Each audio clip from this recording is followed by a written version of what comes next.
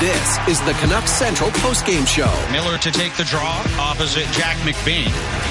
And they win it to Pettersson in the slot. He scores!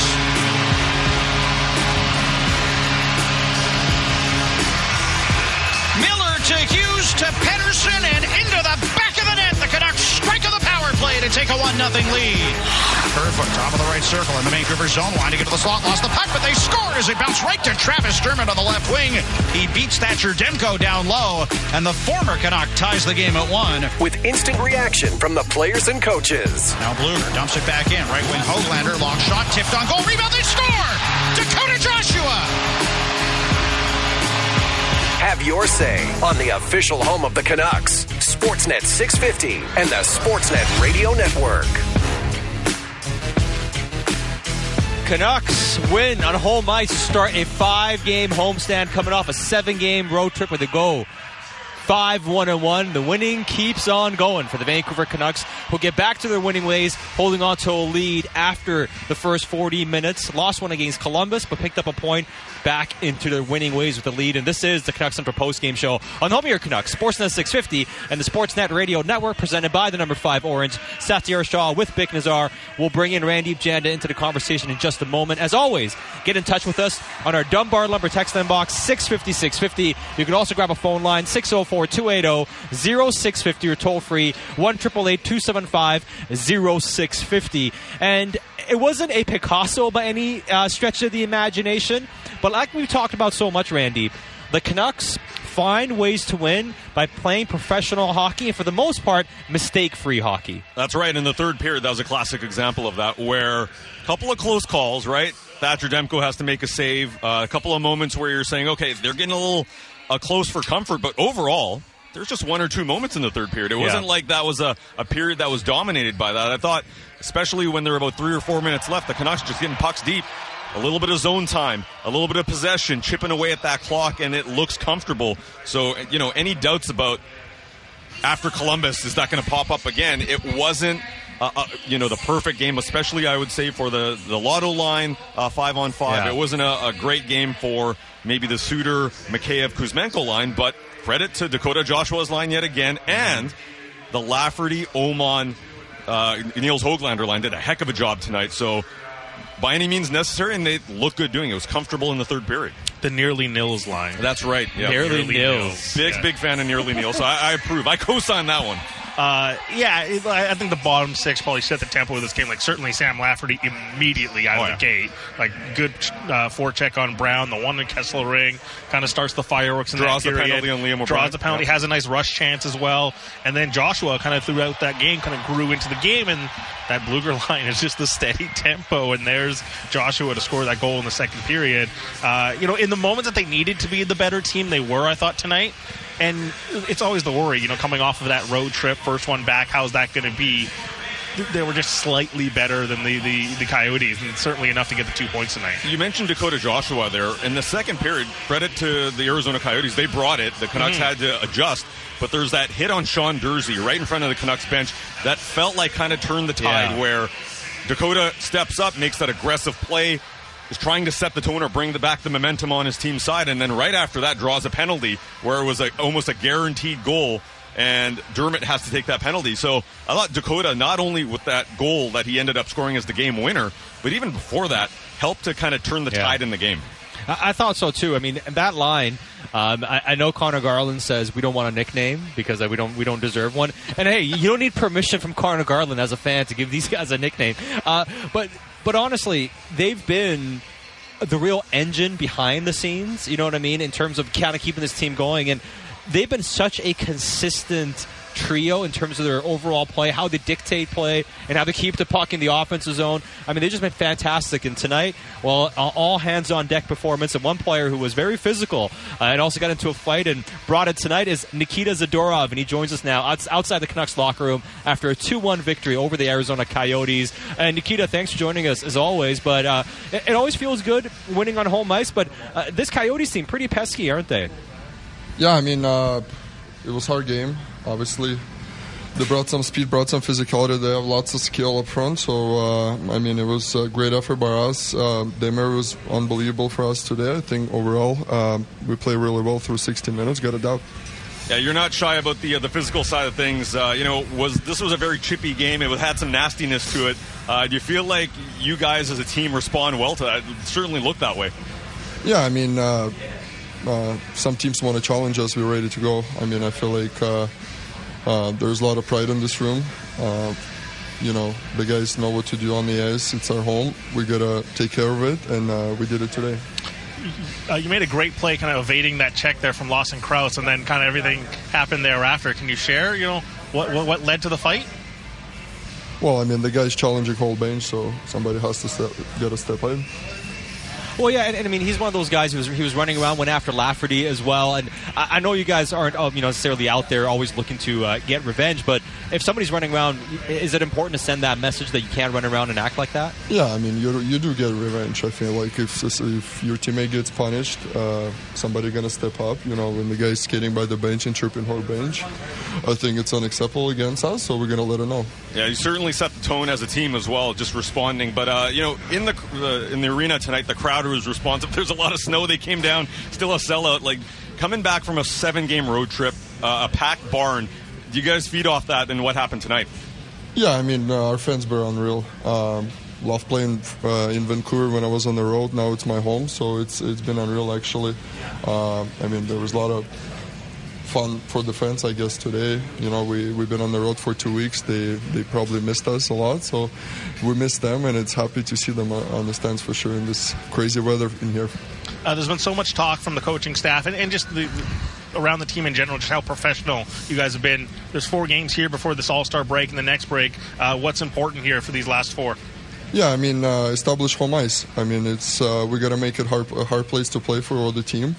I think that's our goal for sure, and get a wins. I mean, we're not sacrifice group. We progressing every day, getting better every day. That's our mindset. Before we let you go, this is now your 20th game tonight with the Vancouver Canucks, and coming in mid-season is never easy. It takes time to kind of find your footing. How do you feel like you're fitting in now, and do you feel like you're getting a lot closer to the level you can be at? Yeah, I mean, I feel like been doing a lot of work with the coaches, with Adam, with Talk. They've been helping a lot. They're letting me know what they want to see from me on the ice.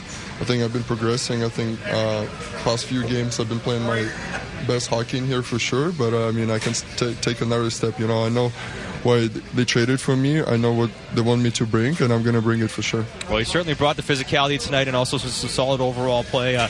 Keep making them pay when they run around like that. Great stuff, Nikita. Appreciate your time as always. Yeah, thank you, guys. That is Nikita Zadorov after a 2-1 Canucks victory over the Arizona Coyotes, and said the guys running around chirping the bench. He took liberties with Lafferty.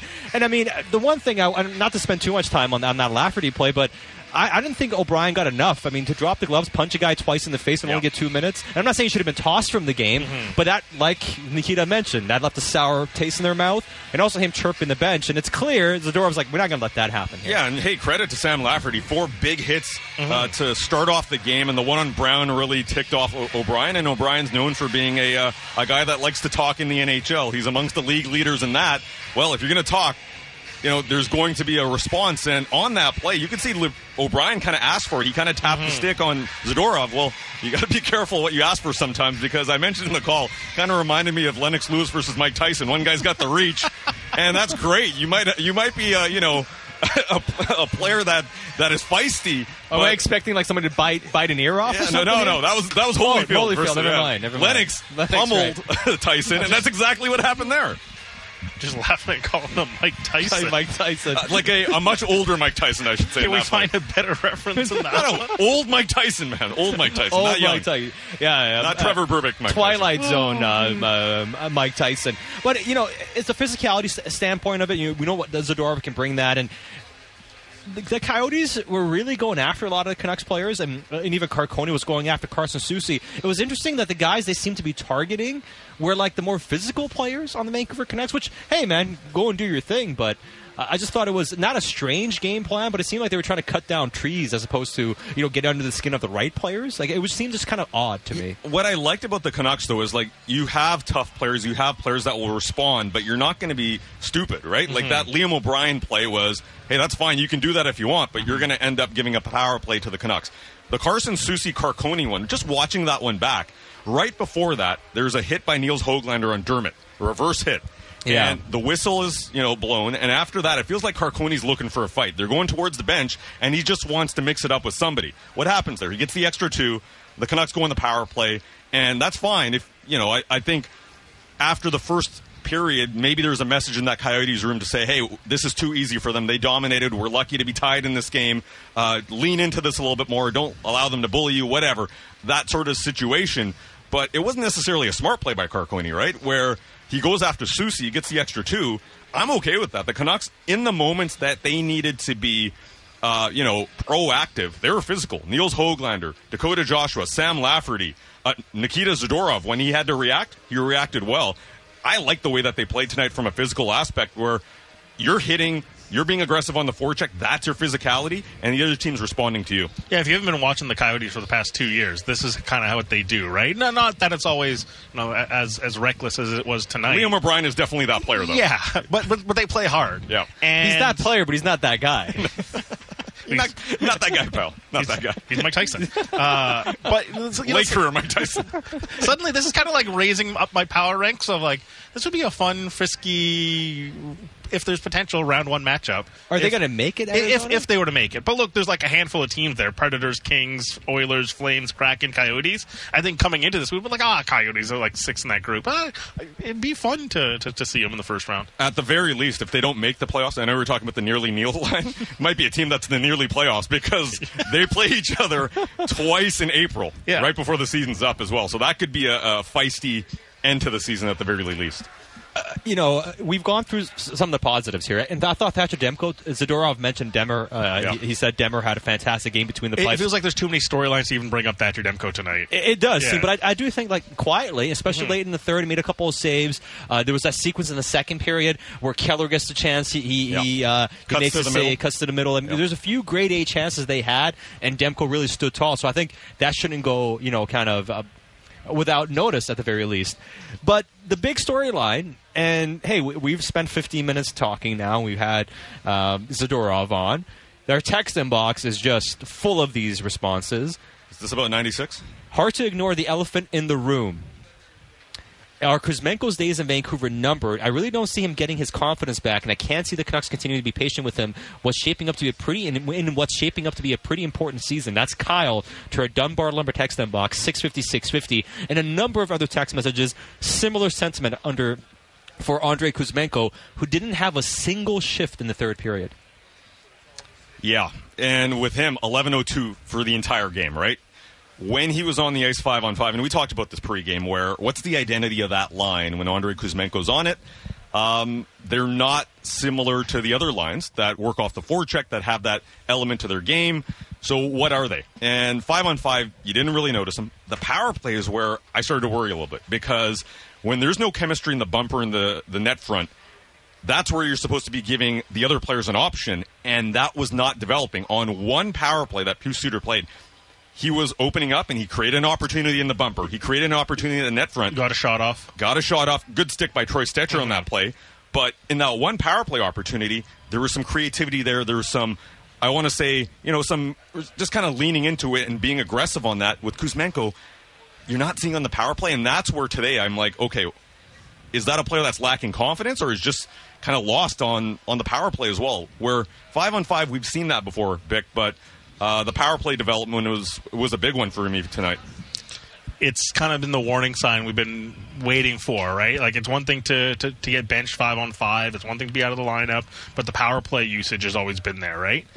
And now this one, I don't want to say it's the final curtain or anything like that, but this to me is like the big warning sign. We've talked about it a lot, Sat, where he was going to get that chance back with Pettersson. Okay, that happened, and it didn't go well. Then you look at it, it's like, okay, are you going to do something on your own line? And, for a short stint, it was like, okay, you're kind of driving a little bit of action on that line. And, the offense dried up. Mm-hmm. The point production is dried up. That line looks kind of lost a little bit. Yeah. Yep. And you still go back to be like, okay, the power play usage is still going to be there. The best thing they did tonight was like a couple of retrievals. But you look at some of the movement and some of the timing, and they created a lot of chances, the other four players. But to your point, like, Suter jumped out once. And mind you, also a left-handed shot, too.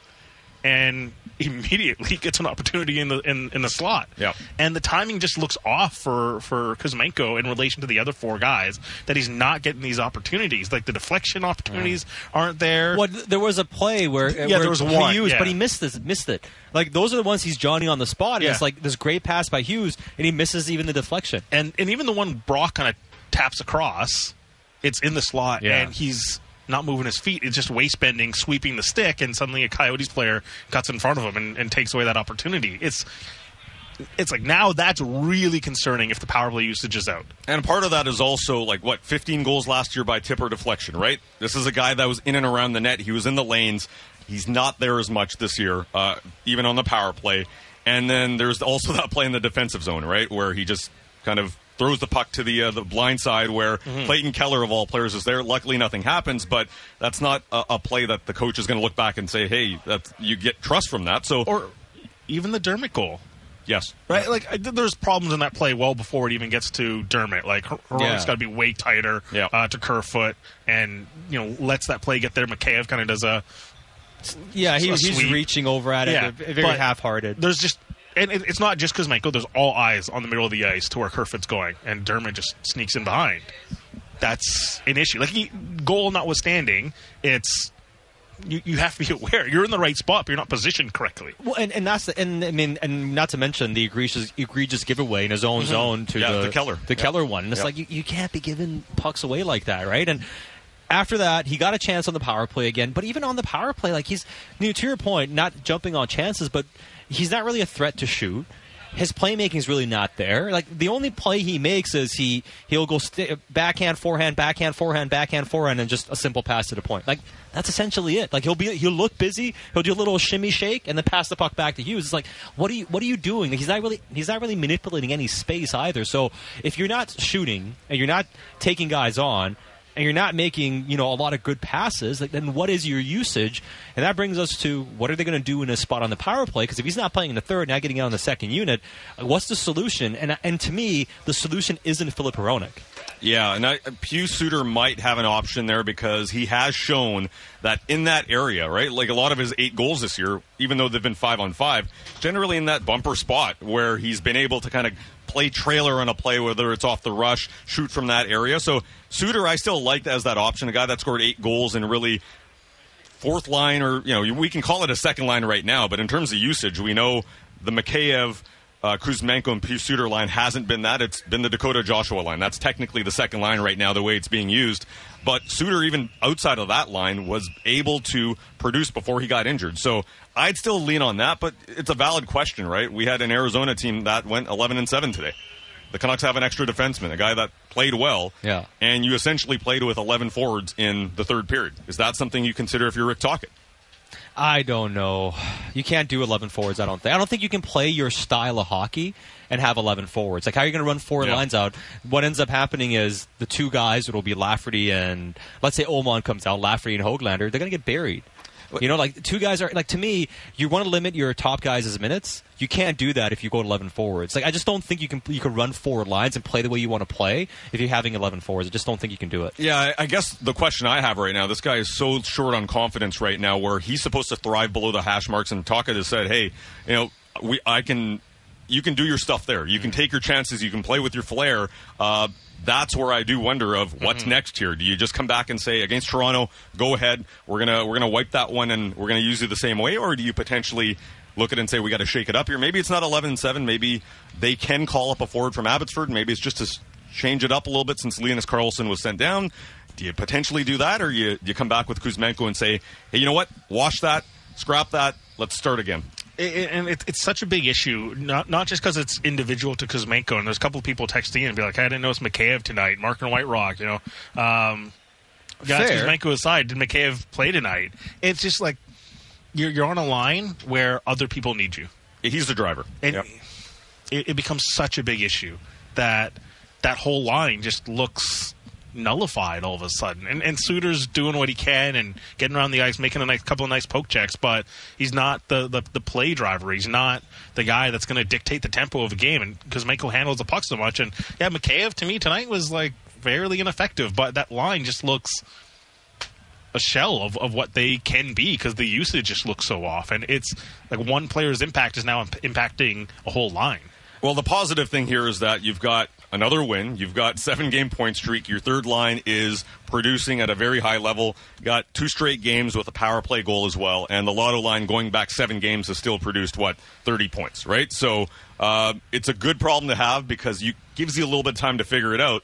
But do we see an answer? I don't think there's an obvious answer to us right now and what you can do with this player because, he's lacking a lot of confidence right now. Yeah, and we'll dig into that a bit more as the post-game show goes on here. And, the Canucks did win this game, and we mentioned, we spent the first 15, 16 minutes, spoke to Zadorov as well, but the text overwhelming, so we hit a couple there. We'll get to a bit more on Kuzmenko later, and who can take that spot on the power play? We'll dig into that a bit more as well. Final one here, Randy, before we let you go. A Lotto line. Pettersson gets a goal on the man advantage. Lotto line, where do you think they are in terms of how they are impacting the game? Because tonight, I think we all agree, the best line was the Bluger line again. Yeah, and, even also shouts to the fourth line as well that played in their role, limited ice. They were able to create, draw penalties, the whole thing. In terms of the Lotto line, shot attempts across the board, they were... they weren't at their best today, but they got that power play goal. I think one of the areas that they did definitely struggle was just zone time. Yeah. That line didn't necessarily create a lot of it compared to some of the other ones, right? And I think JT Miller, when he's forechecking, when he's the F1, when he's able to get there and disrupt, and they can set up possession 5-on-5, obviously that kind of dictates it. Didn't really see that so much today. And that's where, if they got it, if they got that confidence, you can see it. But the last 3 games, even though they've picked up points and they've been able to do it, certainly a drop-off in that regard. But against Toronto, boys, looking forward on Saturday, I think you got to go with it. I think you got to definitely go, power for power. Power for power. This is a heavyweight, a legit heavyweight. Yeah. Not like Liam O'Brien versus Zadorov. This is a legit heavyweight fight of Toronto versus Vancouver in terms of the top lines. I like that they're together. They're obviously producing. Yeah. With the second line issues, it clearly feels like this probably has a shelf life because... But you're still undefeated in regulation since putting them together. Yeah. Absolutely. Like, it's not even a concern about, the line has had their issues. They'll figure it out, and they're getting points here. But it's just like the external issues feel like there might be a reason this gets broken up down the line if there's an acquisition or anything like that.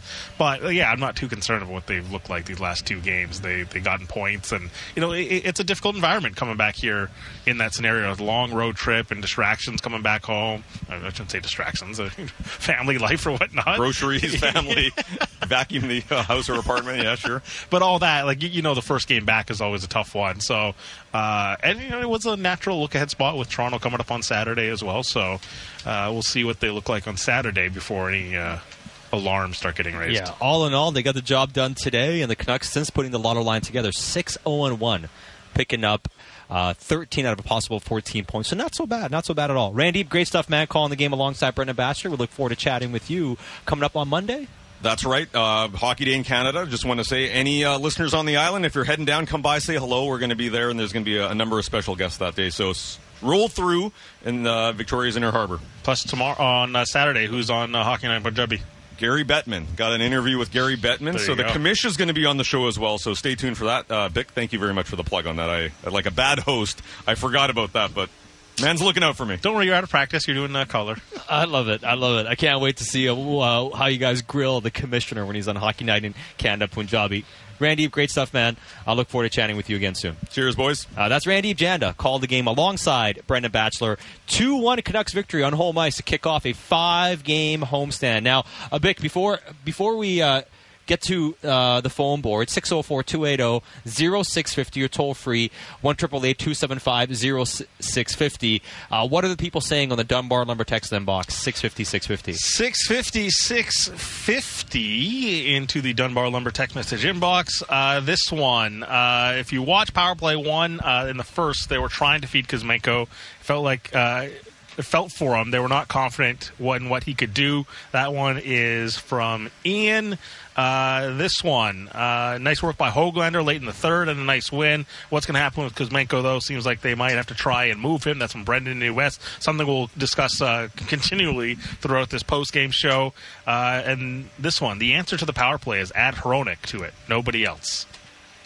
All right. We'll hit some of that as the show goes on. Keep your thoughts coming into our Dunbar Lumber text inbox 650-650. And for those saying, for all the Kuzmenko stuff, what about the good things? Well, there are enough good things, and let's see what the people on the phone boards have to say. We'll start things off in Vancouver with Harry on the line. Harry, thanks for calling in. What are your thoughts tonight? Hey, guys. Hey, buddy. I will start off, I'd say, Canucks played a great game today, good defensive effort, and the Arizona team played really good, actually. They're surprising. What I'd say about Kuzmenko, I've been thinking about it for a little bit, but, everyone's discussing trade scenarios with Gensel and whatnot. I'm like, would you trade Kuzmenko for Riley Smith straight up? Contracts are about the same, and you're probably taking a loss on offense and a loss overall, but 1 year left, but you actually had a playable player. I don't know. That's all I want to say. Yeah. Hey, thanks for the phone call, and Harry. And you know what? I like Riley Smith. I always liked Riley Smith. Yeah. Again, positional versatility, too. Is a winger, can play center if need be, can do different things for you, can play physical, can score a little bit. Hasn't really fit in the way they had hoped. Has been injured, too, with the Pittsburgh Penguins. I'm not against that. I think that's a guy that you can rely on in the postseason. I just wonder if the motivations from Pittsburgh side to want to do that. They're still in the mix, right? That's 100%. I mean, that's one of those things where it's it makes sense for Vancouver potentially. Yeah. Does it make sense for Pittsburgh? Could it make sense for Pittsburgh if they're kind of out of it and they look to the future and say, we can flip this guy and maybe this guy pops off with Crosby or Malkin next season? You could see that. But to answer the question from Harry in Vancouver, I don't hate it. I will say, to Harry's credit, one of the more creative ideas that we've had and realistic ideas we've had. I love it. Yeah, no, I love it. And he's right. Instead of the Gensel stuff, maybe something more realistic. And I think that does fall into that category. I was asking this today on the People Show, who are you rooting for to fail in these next month? Because, you know what the trade market needs? Some teams, some motivated sellers. And right now, there's a bunch of teams that are 4 points out. You know what? We got 7 weeks to the deadline. We'll make up this deficit. We'll be in the playoff mix. The trade market needs some losers right now. They do. They need something to spice it up. All right, keep your thoughts coming into our text inbox, 650-650. Also, grab a phone line if you so choose, 604-280-0650 or toll-free, 1-888-275-0650. Well, here are the thoughts of the Canucks head coach as well after a 2-1 victory on home ice over the Arizona Coyotes. And this is the Canucks Central postgame show presented by the number 5 Orange. So the game is over. But is your night really done? Number 5 is open. More coming up on the home of your Canucks, Sportsnet 650. The most opinionated Canucks show out there. Canucks Talk with Jamie Dodd and Thomas Drance. Be sure to subscribe on Apple, Spotify, or wherever you get your podcasts.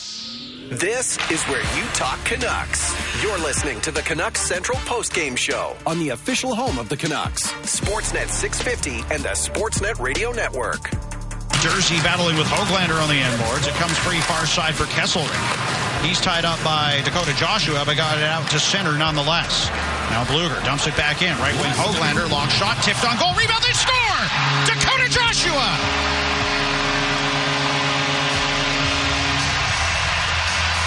Go to the net and good things will happen, and they certainly did for Dakota Joshua, who scores his 12th of the year in the final minute of the second to give the Canucks a 2-1 lead. And the middle drive pays off by Dakota Joshua. Good job by this duo of Höglander and Dakota Joshua putting pressure and an excellent stick in the neutral zone by Tyler Myers that sends the puck back in the zone as Nils Höglander picks it up on the right-hand side and puts a pass there that goes to Connor Ingram, and Joshua cleans it up. Dakota Joshua, the game-winning goal for the Vancouver Canucks tonight as they beat the Arizona Coyotes 2-1 on the first game of a 5-game homestand. And this is the Canucks Central postgame show presented by the number 5 Orange on the home of your Canucks, Sportsnet 650 and the Sportsnet Radio Network. Satyar Shah with Bick Nazar. Keep your thoughts coming in to our Dunbar Lumber text inbox, 650-650. You can also grab a phone line, 604-280-0650 or toll-free, 1-888-275-0650.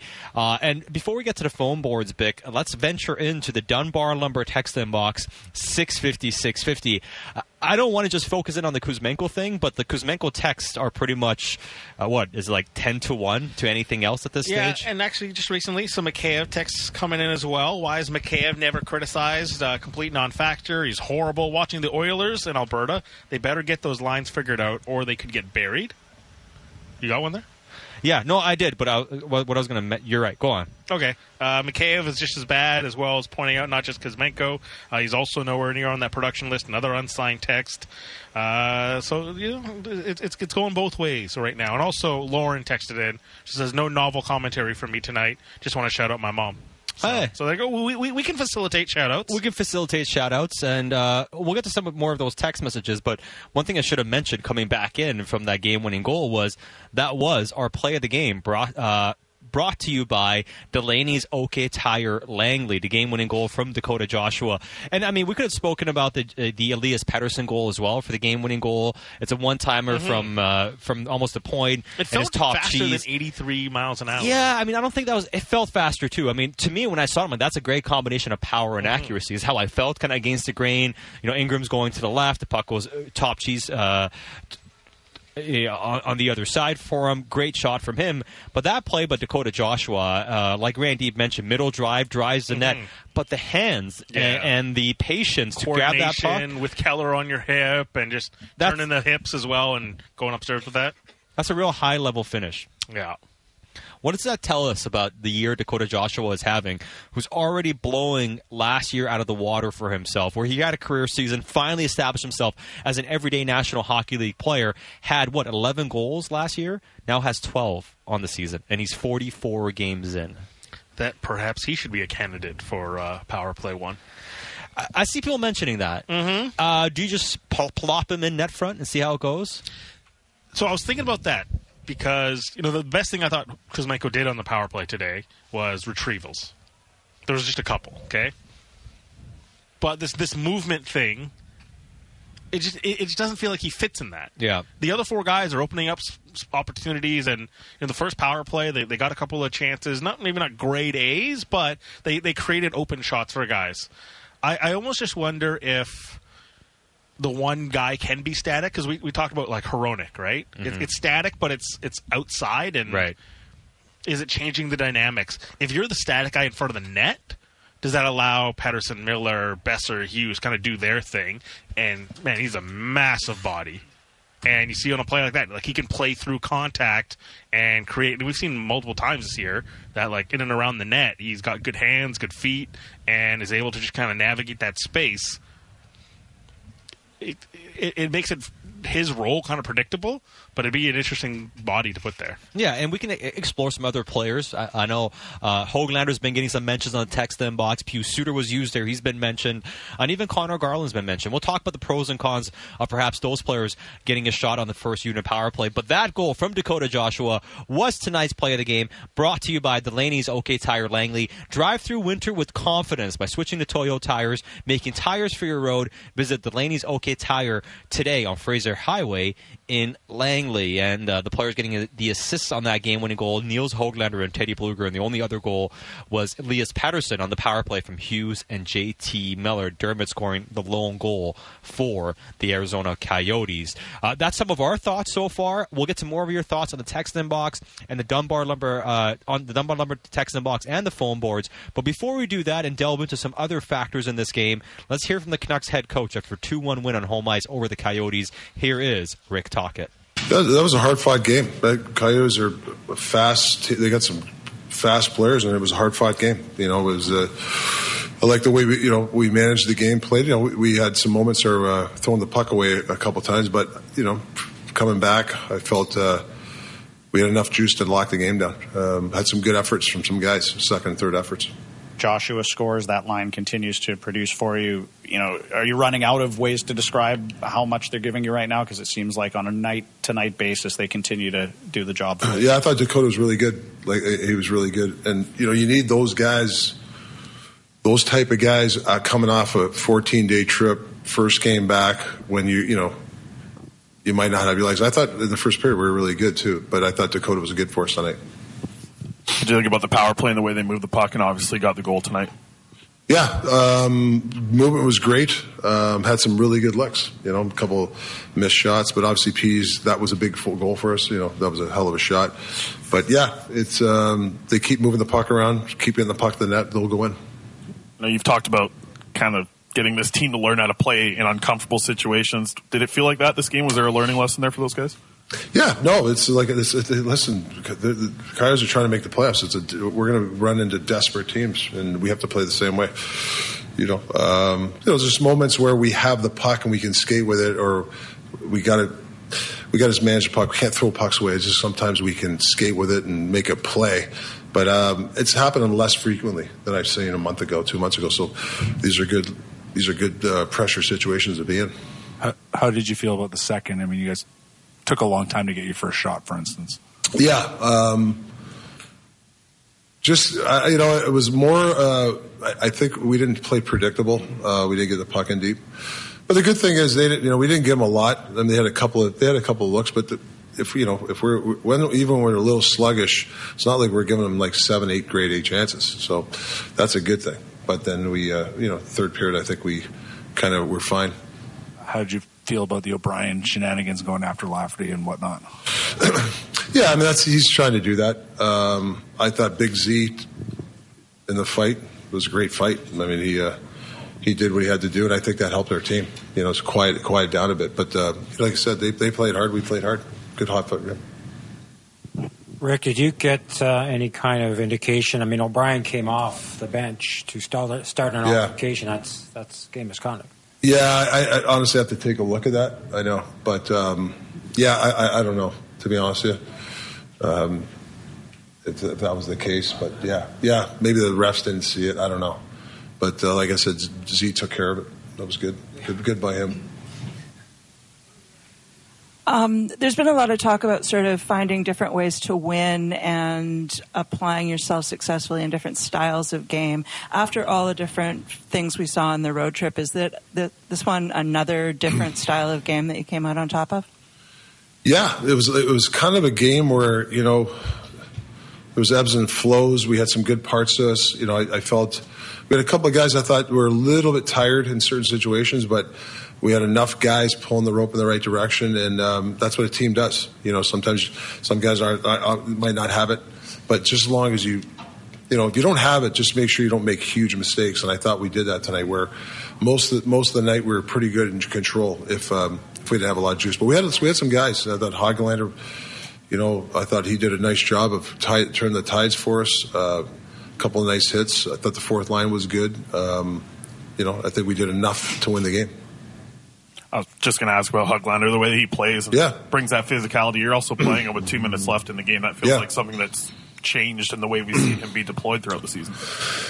Yeah, I mean, I'm starting to trust him more and more. I know he was mad about the giveaway. When he had the giveaway there, but he makes a mistake. I can't just sit the guy on the bench. He's a guy that I think earns a little bit more rope, and I've given him more rope. And that last 2 minutes, he kept the puck in their end. That was a big big play by Hoggy, keeping that puck in the corner and eating some clock. Did a nice job. That is Canucks head coach Rick Tocchet after a 2-1 victory. Went over a lot of different things. He spoke about the power play, how they moved, they got some decent looks. Spoke about the Coyotes trying to make the playoffs and their desperate team. You got to be ready for them.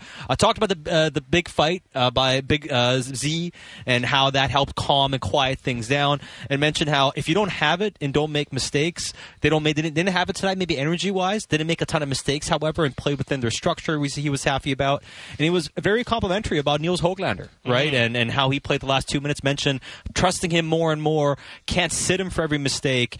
However, there was also a big omission. He was not asked about Andrei Kuzmenko. So no answers there from the head coach if you're wondering about Andrei Kuzmenko and what happened with him being benched in the third period. So nothing there on him, but he was pretty happy with the overall play of his teammates, of the rest of the guys on the team. Yeah, I did mention a couple of guys were tired, so maybe Kuzmenko fits into that billing. Man.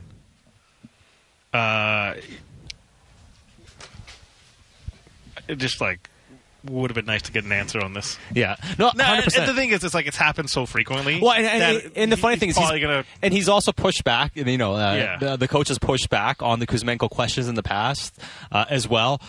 But, I just thought it was notable. So we'll have to I'm sure it'll be brought up during practice. But ahead of the game on Saturday when the Canucks host the Toronto Maple Leafs. So I'm sure we'll hear from him on Kuzmenko, but not tonight. And the Höglander stuff was kind of key, that, hey, you make a mistake, but we still got the rope. You've earned the rope now to go back out there, and certainly in late game situations as well for Nils Höglander. So that's a big attaboy. Big attaboy. Now, one thing you mentioned that, and Tyler says, can't be upset about a giveaway. Kuz, excuse me? Because he spoke about Höglander, said, hey, he made a mistake. I don't want him to punish him. He's earned more than that. I don't know if that's a dig at Kuzmenko at all, but it also shows you that he will allow a player to re-earn his trust if you do those sort of things. And Höglander, it wasn't that long ago, was like, yeah, Hogan did good stuff, but he's got to do this better. He's got to be better defensively. But he's making such a concerted effort to get better, and that he's putting his best foot forward all the time, that now he's earning a bit more trust getting out there. So there's a pathway, and I think he's pretty much explaining what he wants to see from other guys. And to be honest, the giveaway was so odd. It's not as if he made a terrible decision. It's just you're trying to take it off your backhand, and it just bounces wrong, and it lands perfectly for the Coyotes to give it to Keller. It's an unfortunate play, but here's the thing: don't dog the guy for it, give him the chance. And Höglander had some good shifts in the third period, played with a lot of speed, certainly a lot of energy, got under guys, and won some battles. So earned that opportunity to keep getting more minutes, and his play was nullified by Thatcher Demko. Yeah, it was. And Thatcher Demko tonight was fantastic between the pipes. And this one here says, a text just came in. Why do you think Tocchet didn't challenge the goalie interference call? I made a comment several weeks ago that a coach who's 100% on challenges is simply not challenging enough calls. Now, if you get a challenge wrong, you are given a penalty. So there is a cost to challenging, and that's why you can't just be frivolous with it. To me, when I saw the play, I'm like, it's soft, but I don't think they overturn it. Because by the letter of the law, J.T. Miller was in the crease, made some subtle contact. He wasn't fully driven into the crease. And if you're in the crease, you make any sort of contact, they're going to shade towards the goalie. Yeah, so I think it's super. Don't get me wrong. I think it's soft. I think it's very soft. I want that goal to stand. But by the letter of the law, and we saw this happen with the J.T. Miller goal, which was disallowed a few games ago. Remember the one that was taken off the board? Was it against New Jersey? I forget which game it was. Yeah, that one was way more, you could understand that one a lot. You could, but it was similar play. It wasn't this egregious big push. He was kind of pushing. He was kind of on the edge of the crease. This one, he was more into the crease, but he clearly makes contact with Ingram. And by the time Ingram... I felt like the previous one, it felt like he was going into the goalie.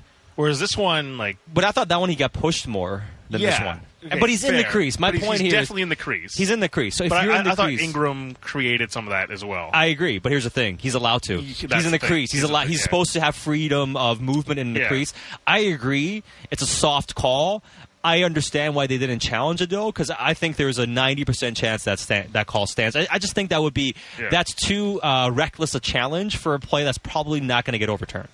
As soft as it is. Coaches across the league would be thrilled if that's overturned because you'd see a lot more challenges all of a sudden. So, league precedent maybe takes over there. And it just felt like, one of those ones that was too difficult to get swung in your favor. It'd be challenging for the sake of challenging, but I don't know if you'd actually win that one. Yeah, and that's where I come from that. And people are wondering why he wasn't asked about that, why he wasn't asked about Kuzmenko. And, because Tocchet's not going to come out there and volunteer the information himself. He's got to be asked about it to answer it. But on those two questions people have, and we'll see if he has some more to say about it in the next couple of days. Bick, let's go to more of the text messages. What are you seeing in our Dunbar Lumber text inbox? 650, Cam in Vancouver. Any concern about Pettersson's wrist? He was seen putting an ice pack. Fair question. Pettersson did meet with the media, and we'll play his comments coming up a bit later to get perhaps we'll see if he was asked. He played. He played. He seemed okay. Yeah, but it's just something to mention. 650. John and Coquitlam, great win. They should try Joshua on power play 1. Helps with the puck retrieval, screen in front of the net, provide an opportunity for a player who is finishing. And career high 12 goals for Dakota Joshua tonight. They are winning. I think they just need to keep playing. Kuzmenko giving him a confidence boost. Give it more time. In this one, 650. Kevin in West Kelowna. And here's the interesting bit of it all, too, because this Kuzmenko conversation goes to what happens come playoff times. Guys, do you seriously think Kuzmenko can handle the intensity and pace of playoff hockey? Talkett's not playing him in the third period of a regular season game, and against Arizona, he won't be playing in the playoffs. It's a very fair point. Like, to those people mentioning, and they're saying Mikheyev, and hey, Mikheyev, he's had his struggles, he's not scoring. Mikheyev has made some mistakes, but he's usually in the right spot. He is forechecking. He understands what to do defensively for the most part, and also in terms of his positioning and how he plays in the offensive zone. He's not having success. He's having his struggles. I don't disagree, but I don't think his problems are of the same nature as Kuzmenko, and that's why he's not being roasted or he's not being held accountable to the same degree that Kuzmenko is by the coaching staff. And I do think, too, it's like he's playing far greater to his role than what Kuzmenko was playing in his role. And it almost doesn't even feel like Kuzmenko's got a role. But you watch Mikheyev, it's straight line speed, put pressure on the forecheck, and there's elements like the production's not there, but he's not a natural play driver. That's why when the production was there for him, it's okay. Elias Pettersson, you really see how much he brings out of other players. Like Mikheyev is a complementary player. He can be a really good one, but you need someone to drive the line, and it just doesn't exist right now on that second line. And you see like a lot of the gaps that can arrive in his game. Yeah, and that's the thing, absolutely, and that's what I agree with as well. Josh in Mission says, Miller didn't prevent the goalie from making a save. Foot in the crease isn't a rule anymore. Why are we doing this? Goalie interference makes no sense. I do agree goalie interference is very hard to make sense of. It's not about having your foot in the crease. It's if you're in the crease to make any sort of contact, and he makes just subtle contact with Ingram before the shot is taken. You can say, hey, did it impact him making the save? It doesn't impact him in terms of in that moment where the puck comes across, but it impacts his movement enough that he can't get set and track the puck. And I think that's why the call was taken off. And if you challenge it, I just don't think you're going to win that challenge. That's where I'm at. I'd like to see that be a goal. Because it's like it's such minor contact. It is. But it does literally say in the rule, like contact, whether incidental or otherwise. If you're in the crease, contact, it's incidental really or otherwise. And that's the rule. It's not just about being in the crease. You can have your foot in the crease. That's not the issue. It's if you're in the crease and making contact, the goalie is going to get the benefit of that. And they're going to give like a certain time lapse as well to the goalie to get reset. Exactly. And it's like a beat ahead of it, but you can make the case that if he wasn't interfered with, he would have had a better way of tracking that puck coming across. But it is what it is. Keith from Poco says, I'm with you guys on the challenge. I would also rather save the challenge for a questionable goal if the opposing team scores. All right. Keep your thoughts coming into our text inbox, 650 Dunbar Lumber. Let's continue on the phone boards. Let's start things off here with Gary in Maple Ridge. Gary, thanks for calling in. And what are your thoughts tonight? Well, first of all, can you hear me all right? Yep, we got you. Well, your producer and I had a disagreement. My opinion, I think Tocchet is pushing the envelope too much. I happen to think that Kuzmenko could play on the power play. They usually give the second line about 45 seconds or so. Why don't they double shift Pettersson, double shift Miller, take Brock Besser off the power play for 1 minute, give Kuzmenko 1 minute. This guy he has great hands. He got 39 goals last year. And your producer, yes, he's a good producer, but he mentioned that Kuzmenko isn't good defensively. Well, when you're in the other guy's end, you don't have to be defensive. You got to score a goal, and we needed one tonight. 2-1 against that club? No. I'm happy for the guys. I like it, but to bench Kuzmenko for the entire third period, wrong. Thanks, guys. Thanks for the phone call and calling out Fast Eddie Gregory. They're debating on the phone lines before coming on. I mean, competing. I will say this. I mean, fair point, whatever. The Coyotes, number one, I don't think it's fair to them to be like, oh, you only beat them 2-1. They're a tough team to play against. They're very difficult. They've been pesky. They work hard. And last year they played they lost 22 one-goal games. Yeah. 22. 20, that's a and lot. 14 of them were in overtime. This year, they came in 10-5-3 tonight, so they go to 10-6-3 now. So they've kind of flipped the one-goal games. Like they're not easy. I know they got the reputation for years past everything. They're a tough out right now. They really are, right? So I would give them a little bit more respect. And hey, fair enough. You can critique, whatever. But this is a head coach now that has coached 81 games with the Vancouver Canucks, and they have 108 points over that stretch. I'm not saying, he has a Midas touch and everything he does is gold, and he's above reproach. You can't question or debate some of his decisions. Of course, you can, and it's fair to do. I just say any notion of him not putting the team in the right position, I think is baseless. That's just the way I would view that. All right, keep your thoughts coming into our text inbox, 650-650. Let's take one more phone call, and let's go to Bo and Burnaby. Bo, thanks for calling in. What are your thoughts tonight?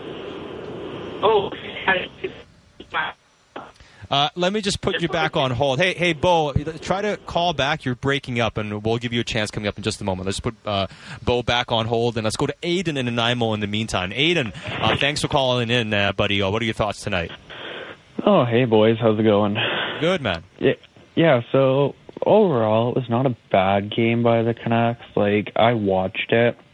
A couple mishaps here and there for the game. It wasn't like an overall perfect game by the Canucks, but defensively and stuff, they held it together. Offense wasn't really generating much, but they got the 2 points. Demko again made the saves when he had to be. Not a shutout tonight, but hey, 2-1, so can't complain about that. Another 2 points. They're just keeping up the winning streak, and I'm looking forward to the Toronto game there on Saturday. It'll be a definitely good heart battle with a good team.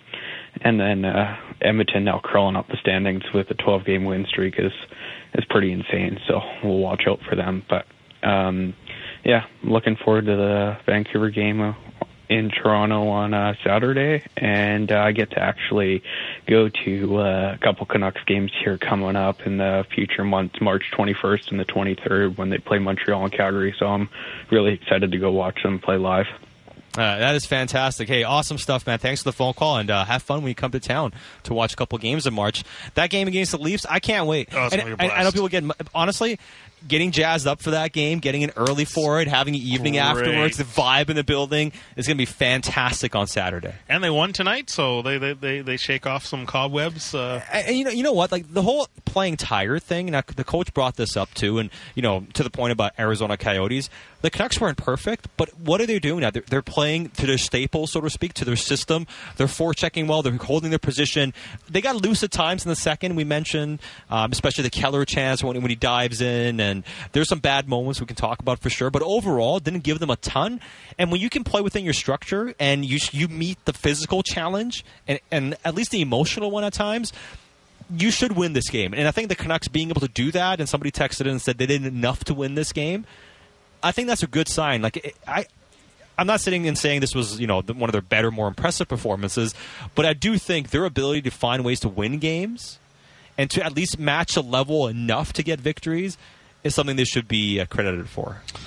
And you know what? A comment that's coming out, because Aiden just said, hey, they got 2 points and all that. So a text that's coming in a lot from a lot of different people. Hey, Oilers are 13 points behind. Yeah, 4 games in hand. They're 4 games in hand. They win all 4. They're 5 back. Man, the Canucks are winning too. So over this stretch, so 13-game winning streak now for Edmonton. 12 games. So 12-game winning streak. Over that 12-game winning streak, Edmonton's made up 5 points on Vancouver, I believe. They've won 12 in a row. They've made up 5 points. Yeah. I mean, it's 5 points, but considering they're on a 12-game heater, that's because the Canucks have gone 8-2-1 in their last 11, or something like that. Or so it's like they're not matching Edmonton, but Edmonton, considering the run they're on, aren't gaining as much traction as you would imagine, because the Canucks have been able to get results over the stretch. So they're playing about 800 hockey. I think even above that since Knobloch took over. Yeah, 800 hockey the rest of the way. For the Oilers, that'd be like another 41 games. That's like 64 points, 65 points. I'm getting a nod from Josh here. All right, so let's say 65 points. That would put him at 116. Is that my math right? Yes, I believe. Like, I don't think the Oilers are getting 116. So what's a realistic number for them? Oilers? No, I think they get to like 108. 108. Okay. Maybe 110. Maybe 108, I think is probably a high watermark, okay. I would say. So the Canucks, to get to 109, let's say, need another 55 points. So 55 points. So they'd have to win. They have 37 games. 23 wins. They have 37. Sorry, 24. No, 50. No, 54 points. 27 wins. 54, 27. That means you have to win 27 of your next 37. That's 27 and 10. That's pretty good. That's pretty hard to do. I mean, they could do it. I feel like it's going to be harder for the Oilers. No, I don't disagree. Yeah, I mean, I don't disagree. But 27 and 10 would be a pretty ridiculous run. I mean, hey, so the way 30, 11 and 4. No kidding. And the way the Canucks have gone, I mean, maybe I shouldn't put it past them. Yeah. And the Canucks, however, not to say it's going to go that way, but their schedule is in terms of how many games in an amount of time. They don't have a ton of back-to-backs left. Mm-hmm. They have an 8-game homestand in March. A lot of home games. They have their bye week coming up. Edmonton has 4 games to make up on them. The Canucks have played their most challenging part of the schedule in terms of games so far and days played. Edmonton's going to hit that a bit harder, so that's going to also factor in. Keep your thoughts coming into our text inbox, 650-650. You can also grab a phone line, 604-280-0650. We'll also talk about Tyler Myers. I know Bick has a thought on Tyler Myers, his play, and how may he fit in the postseason. We'll discuss that and more as the Canucks Central postgame show rolls on, presented by the number 5 Orange, a Vancouver legend. They've got sports, too. More coming up on the home of your Canucks, Sportsnet 650. The most comprehensive Canucks coverage in the city. Canucks Central with Dan Riccio and Satyar Shah. Be sure to subscribe on Apple, Spotify, or wherever you get your podcasts. This is the Canucks Central postgame show. Join the discussion on the official home of the Canucks, Sportsnet 650 and the Sportsnet Radio Network. Kuzmenko goes after Stetcher on the forecheck. Stetcher in the near corner. Now we got a fight behind the play. Zadorov and Liam O'Brien. O'Brien tried the Superman punch, running at Zadorov, who shrugs him off, pins him against the glass. O'Brien's helmet comes off. He's trying to get his right hand free. Zadorov holding on, looking to get his arm loose too. O'Brien very aggressive coming around with the right hand. Now Zadorov using his long reach lands a couple of the back of the head of O'Brien. O'Brien struggling with Zadorov, manhandling him. Zadorov again with the right hand free, lands 3 more shots to the back of the head of Liam O'Brien, and the linesmen step in to separate them. The crowd goes wild tonight at Rogers Arena. Spirited bout. Yeah, I mean, you do get revenge. I feel like if your teammate gets punished, somebody gonna step up. You know, when the guy's skating by the bench and chirping whole bench, I think it's unacceptable against us. So we're gonna let it know. Nikita Zadorov, unacceptable, like he told us on the post-game show. Canucks win 2-1, going after Liam O'Brien after he was running around, took some liberties with Sam Lafferty where he took a penalty as well. Zadorov not standing for it, said he was chirping the bench, and he wasn't going to let that go unchecked on his patrol. And this is the Canucks Central post-game show on the home of your Canucks, Sportsnet 650 and the Sportsnet Radio Network, presented by the number 5 Orange. Keep your thoughts coming into our text inbox, 650-650. Grab a phone line, 604-280-0650. Speaking of things that were unacceptable and cannot go unchecked, we screwed up. Okay. Hang on. I want to explain this, okay? Yeah, we got a lot of texts. I got DMs. I mean, text messages. Zeke from Port Moody. Someone's texting in. The funniest part of the postgame show is listening to you guys do math on the fly. You guys really messed up that arithmetic, and a lot of texts coming in. I just want to be clear. I think we were both right, but we were speaking 2 different outcomes. You were talking about trying to get to 116 points. I was thinking 116 and I was trying points. to get to 108 points. So when you said they got to get 27 wins, that was... Yes, very good, Eddie. Very good. But, I mean, that's what I was thinking. I was thinking about... Because you said they're on pace for, 116 points, so I'm like, to get there... We screwed it up. Yes. Okay? Yes. We screwed it up. We'll own it. We will own it. I can't... I mean, you should own it. I can't think under this pressure, Eddie. 37 again. We wager $5,401 to get $1 above. Anyways, and 27 would have brought you to 118 anyways. Now 116. Yes. 23 wins, though. Gets you to 109. 108 or 109? 23 is 46. Wins gets you to we get 110, actually. Yes. So, even if the Oilers get to 108 points, which would still be remarkable. Yeah. Right? That would be another 57 points for them. The Canucks just get 23 wins, and they're above that. Yeah. For sure. The Canucks are in the driver's seat as long as they take care of business. And this text message here says Edmonton also has 8 more back-to-backs. So far, Edmonton has, my math. Don't trust my math, but they've played roughly 10. The Canucks have played roughly 10% more games so far. Yes. 4 more games. It's roughly about 10% more, right? That's going to catch up. Like the Canucks, it's significant. Having played 4 or 5 more games than a number of your other opponents across the National Hockey League is significant over halfway point, of the season. Other teams have some tough schedules coming up, like they do. And that's what's also very impressive of this Canucks team, getting off to a good start, but being able to maintain it through some of the most challenging parts and travel parts of their schedule. And I think that's something they really deserve credit for. And like Tommy mentions, the Canucks the first team in the NHL to reach 30 wins on the campaign. Huge. I mean, they have some loser points, but this is not a team that's feasting on them. Like they only have 4 loser points all this season. It's nothing. It's nothing. They're just winning games in regulation. Less than 10% of your games coming by way of the extra point. It's nothing. And I know Ian's mentioned this a lot that the tempo of the season. It's usually hard to get like a pace setter early on. Right now, the Canucks are like them and the Jets and the Avs are like the pace setters here, and it'll be interesting to see what the next 25 games looks like here across the league. Maybe even shorter, 20 games looks like from now till the end of February into the trade deadline at March 8th. What the next speed is right now. I guess you could say Edmonton's kind of setting the pace right now with their run since Knoblauch got hired, but it's the Canucks are the first ones to 30. That's a huge feather in their cap.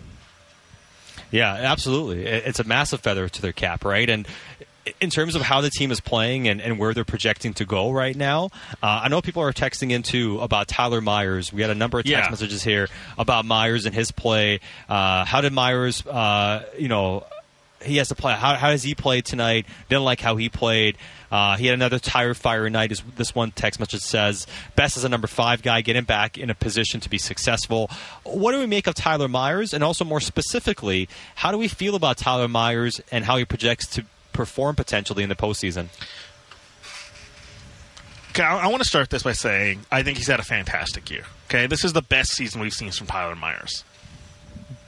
Bar none. And functional, useful player. But tonight was kind of a reminder that because of where he's slotted in the lineup, and he's getting essentially the 4th most minutes on the blue line right now, but because of where he's slotted, the value to me is as good as he's been and provided some highs, they've also been met with some lows.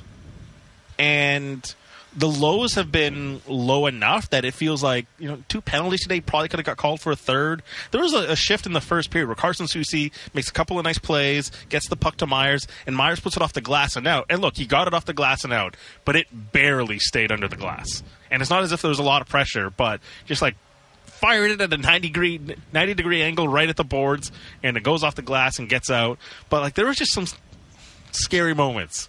And then the penalties, I feel like the lows are low enough that it's come playoff times, it might cost you a game. So you're concerned that Myers is going to be on the end of some egregious mistake that's going to cost this team. Is that what you're worried about? Yeah. And again, he's been good this season, but I for the role that he plays, I need safety more than I need the high impact plays. Okay, so I don't disagree in terms of adding a safer player. Who are you talking about specifically? I don't know if I have an answer. On the roster right now? No, on the roster, I mean, do we feel that confident in Noah Juulsen that he can just step in and handle those minutes in the postseason and not make that type of mistake? They're a body short, right? Right. No doubt. So I think I get that. If you can get Tanev somehow and move out Myers, hey, I'm all for that if you can do something along those lines, right? I'm just not sure that plays in the cards. And I would say if you go back to the last time we saw Myers in the postseason, I thought he played fairly well. I know it's back in 2020. It's a bubble year. It's been 4 years since then. But I really thought he played some of his best hockey as a Canuck in the postseason. Now, he took a lot of penalties. I do think he got some bad calls against Minnesota as well. That notwithstanding, I thought in the playoffs with his physicality, which he goes to another level physically in the postseason. He really does. He was an absolute monster, wrecking ball in the postseason. He was very important on the Alex Tuch thing. So I think that he has this tangible level that we've seen that I feel better about when he's on top of his game. And I get what you're saying, but I don't have the same level of fear on it. And I can't believe I'm saying that about Tyler Myers. But that's just how I feel. Like I'm not as games concerned like these by are the ones that are like, oh, I just wince a little. I'm just like the string of penalties. It's not uncommon. That's the thing. The penalties do happen from time to time. But I also think that he's come a long enough way, and I am intrigued, Dick, about the size of their blue line and how hard that's going to be to get through in the postseason. Mm-hmm. Like you have some trees there, right? And I think their bottom four, I guess you want to call them, because you have Hughes and Hronek as your top pair. I mean, Cole and Zadorov. Mm-hmm. Cole is not like 6'5", but he's probably thicker than anybody else on that blue line. And then you have Soucy and Myers. Like that's what I thought Soucy again was just like he's terrific, man. Like honestly, I'm just so subtly flawless. And I also like how he just like he gave it to Carcone pretty good too. Like he's like that's the thing with him. He's not afraid of being physical, but his mentality is not to go out there and kill guys. It's to go out there and win pucks and make plays.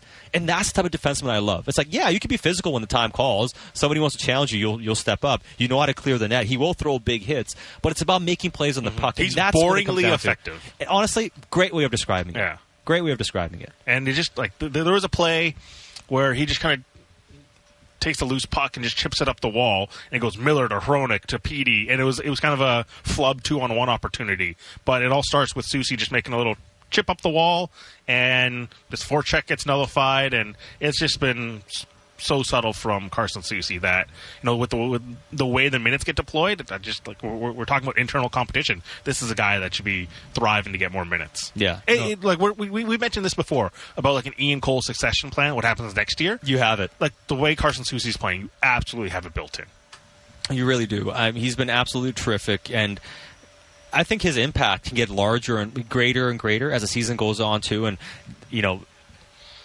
I think the best partner for him probably is Myers, and they've been pretty good together too.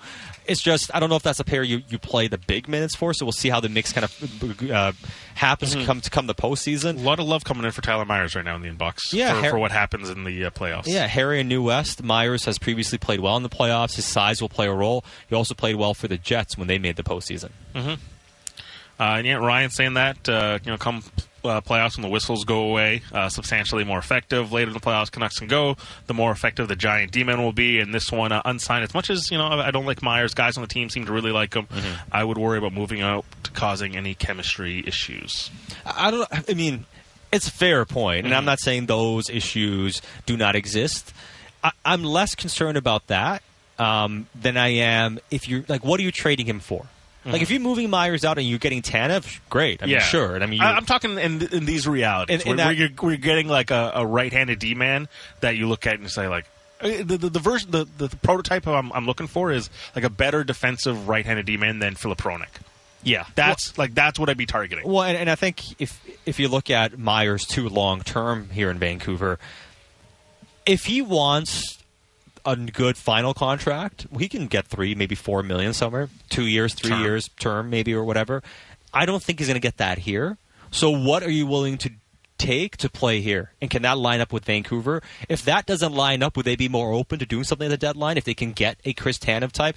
So I'm not against it if you're doing that. And for the chemistry issues, if you're taking him out, but you're adding a player like Tanev, does that offset it? Because he's as well liked as he is coming into the room, and guys can rationalize, his presence is coming in to replace him. So that's how I would view it. But I overall agree with the notion that I like Myers better in the playoffs, and I'm not as worried about it as you are, Vic. Penalties. 6:50. We were getting a text here or a tweet from Ginger Dane. Myers almost got a penalty, and that's your issue. Well, he definitely got two.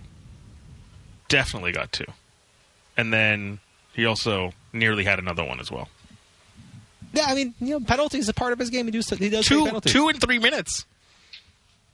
Yeah, I mean, it's tough. Yeah, but it's sequences. It happens sometimes. You know what I mean? Like, it's not like he takes 2 penalties in succession every game. Chammer, East Van. You can only choose one due to cap next season. Bluger, Joshua, or Lafferty? Bluger. Yeah, I think so too. Every week that goes by, I'm like, man, Dakota Joshua would really suck to lose next year. Would. I mean, okay, we can talk more about this a bit more on the other side. I love what Dakota Joshua has done so far. A lot of guys are like having career years, though. Mm-hmm. And I just look at it and say, well, can you pay everybody having a career year? It's tough. Because they're probably not all going to have you an even better year or continue that type of year. And that's my hesitation here. It comes down to money ultimately. But my answer would be Teddy Blueger for the time being and just having that center depth. Mm-hmm. And do you think, it's interesting hearing from Patrick Allvin, who really singled him out as being a big addition for them. And even Rick Tocchet, system guy, he mentioned the other day, and he was big on talking about how big of an impact he's made and maybe flying under the radar a little bit. If I had to guess, that might be the guy, well, not just guess, they essentially said it, is that the guy that internally they're most happy with of the new additions? Teddy Blueger it just does effective things. Like even the goal, like that little chip to just put it into space for Höglander to go get onto. That's just a smart play, man. Tick the play along, get it into the zone, and go create. Teddy Blueger just does smart things all along the ice. And tonight, he's been effective throughout the course of the season in the faceoff circle. By the way, the Canucks 72% in the faceoff circle. Teddy Blueger took 13 draws, won 8, 62%. Not bad. Good in the face-off circle, good defensively. The Canucks come away with a 2-1 victory over the Arizona Coyotes. We'll hear from Elias Pettersson on the other side, plus Ian McIntyre will join us on the Canucks Central Post-Game Show presented by the number 5 Orange. And keep those thoughts coming into our text inbox, 650-650. It's Satyar Shah with Bick Nazar on Home Air Canucks, Sportsnet 650, and the Sportsnet Radio Network. Catch up on what happened in Vancouver sports with Halford and Bruff in the morning. Be sure to subscribe and download the show on Apple, Spotify, or wherever you get your podcasts.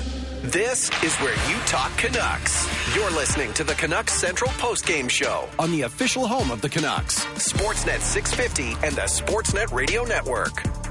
Miller to take the draw opposite Jack McBain. And they win it to Pettersson at the slot. He scores!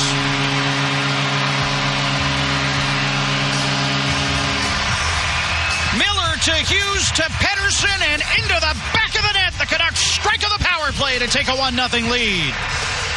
Another face-off win by Vancouver. JT Miller wins it back to Quinn Hughes, who gets it to his partner, Elias Pettersson, and he just slams it stick side, up high. No chance for Connor Ingram on this one, as Elias Pettersson, 2 straight games with a power play goal, and the Coyotes goaltender with no chance whatsoever.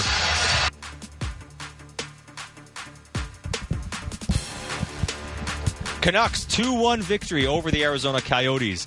And this is the Canucks Central Postgame Show on the Home Air Canucks, Sportsnet 650 and the Sportsnet Radio Network, presented by the number 5 Orange. Satyar Shah with Bick Nazar. A lot of reaction on the text inbox, 650-650.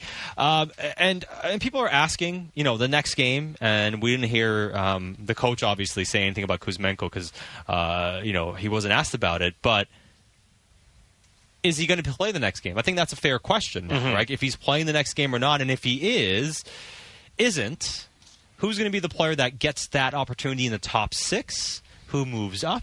How do they go about it? And currently, the Canucks do not have an extra forward because they sent Carlson back down. Or Friedman on the defensive end of things is on a conditioning assignment with the Abbotsford Canucks. They could always bring Noel Juulsen in. I guess they could do 7 defensemen. But right now, let's say Kuzmenko is not going to hold on to his spot with Mikheyev and Suter. Who's the guy that's going to play their next game? Nils Höglander. Höglander? Yeah. Because the brief moment he featured in the Garland role of with Joshua and Blueger creates the assist, right? And he's out there because Garland was just out there on power play too. But if you're looking for like a puck carrier who can create and dominate the puck on a line, it's probably Nils Höglander. Yeah. And maybe there's just a little bit more juice on that line. And I think in terms of player types, too, Lafferty and Mikheyev are kind of similar in the things that they can do. Now, I know Lafferty's been a bit harder recently than Mikheyev has been. I agree.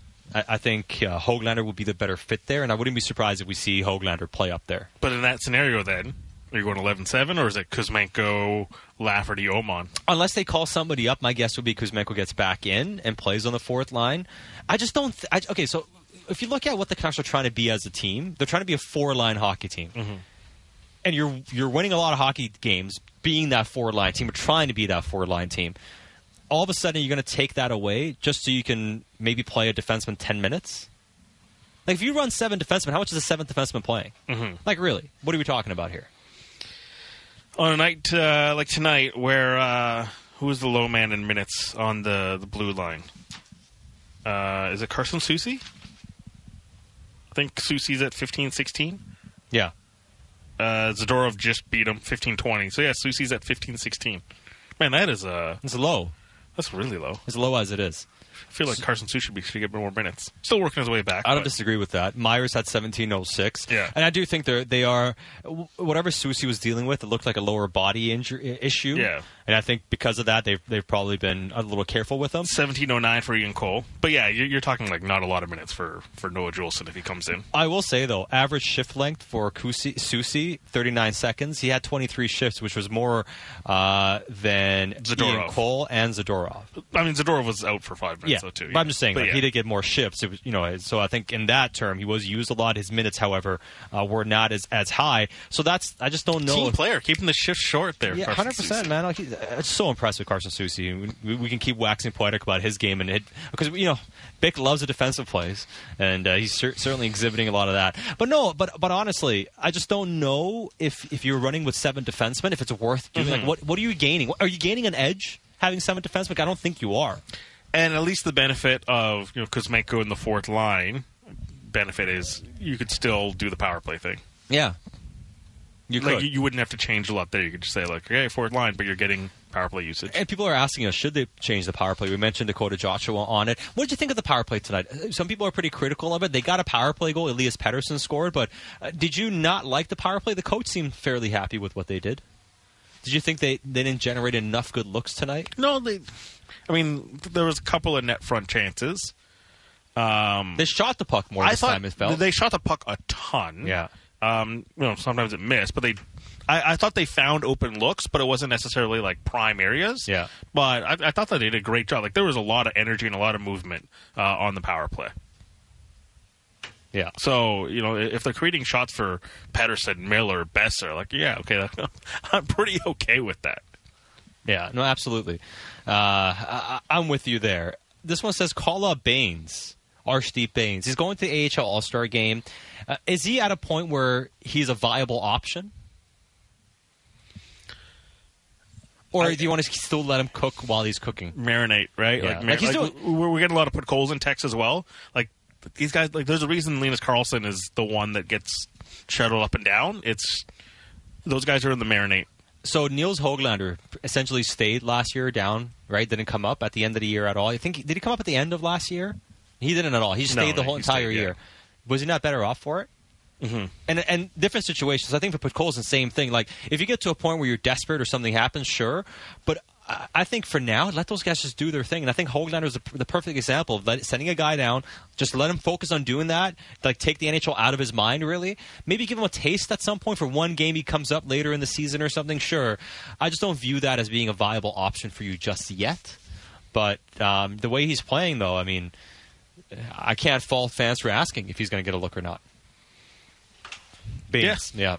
Baines with Colton. It just, man, I understand the urgency, but like those guys scream to me black aces, right? Like they get to the playoffs and maybe some injuries or when some injuries occur, okay, now they can start getting into the lineup. But the urgency to thrust guys in, it's just like let them enjoy their time, keep working on things, build the plan for them in the summer, and then like come to training camp, like, hey, you're going to need some fresh bodies because we're talking about some guys that are having career years. Some of them are going to potentially move on. But, like, there's your opportunity to get those guys in. No, absolutely. And I look at it, too, as, like, these guys don't have issues in the bottom six, right? Like, I think we have this urge oftentimes to see a player have success in a limited role and be like, we got to get this guy into the team or we got to get this guy into the top six. It's like, sometimes a player having success where he's having success. Build confidence. Keep doing that, right? And don't ask too much of somebody. And I think that's the best way of going about it in that sequence. And I feel the same way about Höglander. Like we mentioned now, let's say Kuzmenko doesn't play with Suter and Mikheyev next game. Like, sure, I'll give Höglander a chance, but I think when you ask more of him, I don't think he's able to meet it at the same level. But if you ask him to do what he's doing now and he's excelling, just let him keep growing. And then gradually over time, maybe that grows into an impact top six player. But I just don't want to keep rushing these guys to bigger roles when they're having success in the roles they're having success in right now. especially if you call them up in a role that's not suited for them, fail, right? If they're playing 10, 11 minutes, have it stumble and be like, all right, go back down and go try to reclaim your confidence. That's just really tough for young players, especially when you have a development path for them and something that's clearly outlined. Look, if a string of injuries happens, then you got to bring these guys up, okay. But the idea of just like, hey, come up, go replace Andrei Kuzmenko. And if it doesn't work, we're this $5 million winger. We're going to throw him right back. It's just it's just really tough. Now, if you're calling up Baines to literally give him one game or something, sure, because it's a taste and you want to reward a player. I just don't view them as being solutions. This one says, I think Baines has earned a look with the big club. I agree Pods should stay down there, but Baines is ready for a short look before the All-Star break. And a lot of other people saying give Baines a shot as well. Also, on the text inbox, Lotso says, Lafferty will get 6 to 8 more minutes based mostly on his speed and passing ability, as in he's the guy that gets the minutes if Kuzmenko doesn't play in the top 6. And based on their track record, I don't think Lotso is wrong because the coaches played Mikheyev with Pettersson and Lafferty. Mm-hmm. Lafferty has had a chance to play with Miller as well. Has been the guy that has been moving up more than Höglander has. But I think you can do that because you have Pettersson. Yeah, so you don't have Pettersson. To do that with Pius Suter, I think, would be significantly different. Absolutely. But I wouldn't be surprised. As much as we can say go with Höglander, I wouldn't be surprised if the coach goes with Lafferty in that spot. If he moves Kuzmenko off the line with Suter and Mikheyev. Be a pretty energetic line. Lafferty and Mikheyev just screaming around, creating forecheck chaos. Like Lafferty in the first period today was tremendous. Yeah, he was just tremendous. Yeah, injected a little bit of speed in that game, personality with the forecheck ability. The hit on Brown, the hit on Kesselring, and then I thought Joshua was great in the second period with some physicality. So when he got the game-winning goal, yeah, and then if Lafferty can do that, and I thought Höglander did that in the final 40 certainly. Yeah, with a lot of speed, a lot of energy. So it'd be a good competition between Lafferty and Höglander. I just think the more natural fit is Höglander.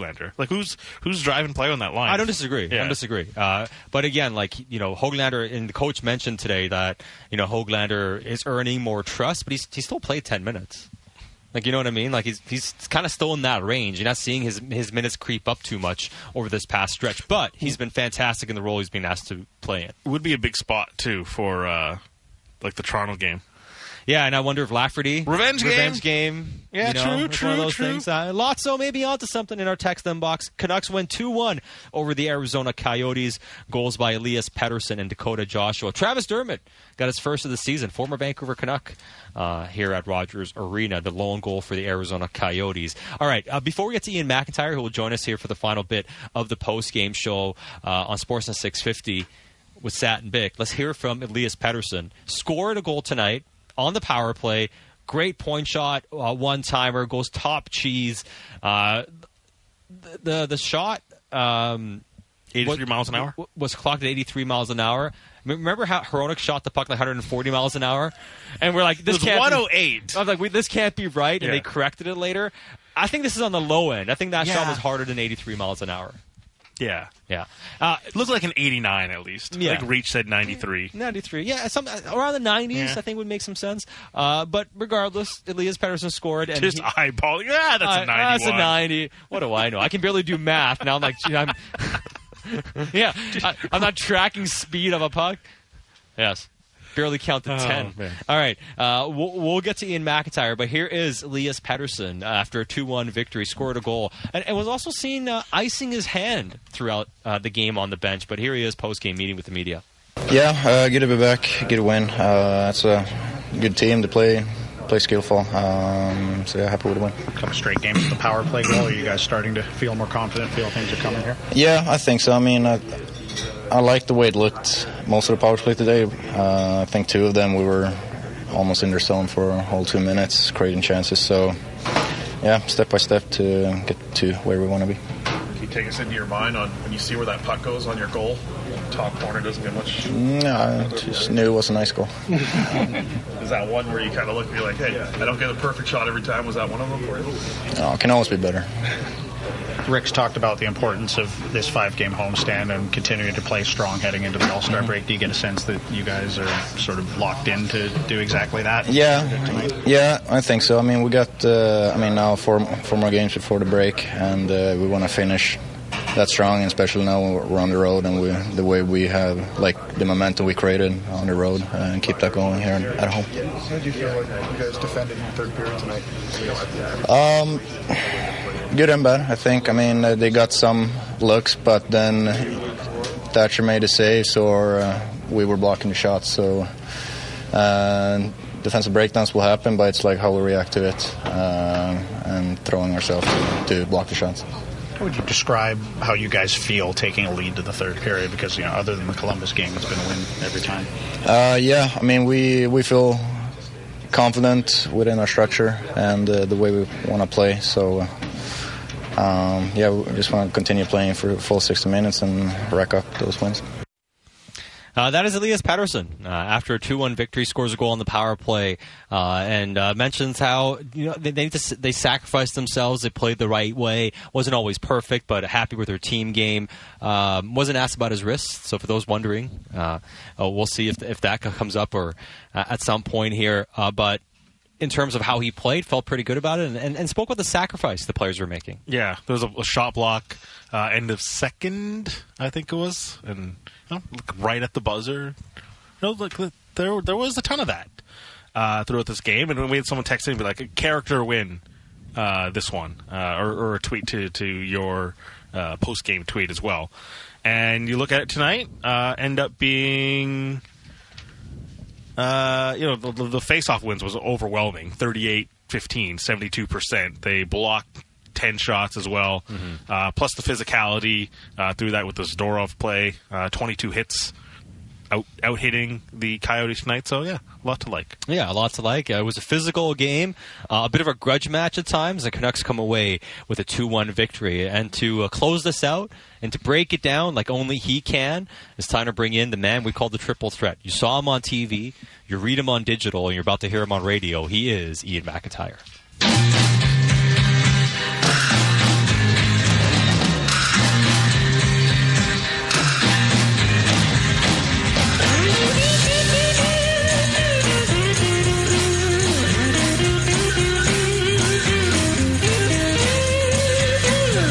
Must be some kind of way out of here. I have a reporter's crush on Nikita Zadorov. He's fantastic, isn't he? Great quote. He was great. Yeah. After the game, he took exception with my phrasing and question that it was because you bailed on him that time. Yeah, probably. Yeah, that it wasn't the team's best game, but they managed the game well and did what they had to in the third period. And he said, Why wasn't it our best game?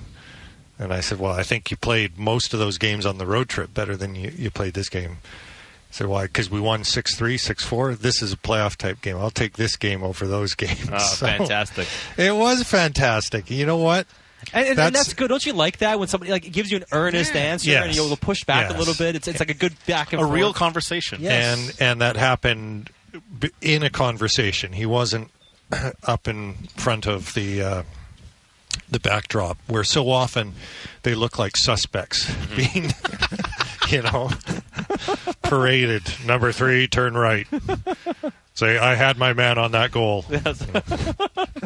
So just say the same thing. So, and you know what? It's a pretty, I don't know if people know this, it's a pretty quiet room, right? Mm-hmm. There's a lot of really good guys. Most of them are good guys. And you know what? Over the years, I could say that just about every team. But there's a lot of quiet guys. And so I think somebody like Zadorov bringing some humor and spice in the room, so it's not only Connor Garland and JT Miller all the time. Right. I think helps. But I also think he helps them on the ice. Like we've seen at times his limitations, and if he tries to do too much, although he's a tremendous skater for a guy goes 2.5 bills. I can't believe you evaded that Lawson Krause check. Yes, that was. Really agile, but he's a guy that the other team, it causes uncertainty to the other team. And the Canucks are a physical team. Like under Tocchet, they, even before the trade with Zadorov, for the most part, they out-hit their opponents. Mm-hmm. They finished their checks. But I'm not sure that they had anybody that caused uncertainty or worry. And Zadorov is a little bit of a wild card because he is so strong. And when he finishes a check, it's like getting hit by a mountain. And we saw tonight when he decides to fight for his team, which is what he was doing. Like, and he also gave me a great quote. Oh, this is why the reporter crush. Because I said, why were you so angry at O'Brien? And he says, well, the guy comes along our bench and says bad words to everybody. And then he jumps my teammate. So there was a little payback for sure. Yeah, that's fantastic. I think Zadorov, keeps the other team on their toes and brings a little bit of edginess in your favor. And I think once they get to the playoffs, he's going to be even more important. I think he's the kind of guy that I don't know that you lead the team, you want him leading the team, but he's one of those guys that you just have a feeling that in a playoff series, he's going to be more important than what he seems right now. Dakota Joshua gets the goal. Like him too. We've talked so much about like the guys on that third line getting bigger roles 5-on-5, and Tocchet's kind of downplayed that, but could he get a role on power play? Like, he's got 12 goals now. There's uncertainty with Andrei Kuzmenko all of a sudden. It'd be a big leap to go from no power play to power play 1, but suddenly it just feels like he's scoring some goals and there might be a chance here. Yeah. I didn't hear all of Tocchet scrum. Josh, did you send it to me?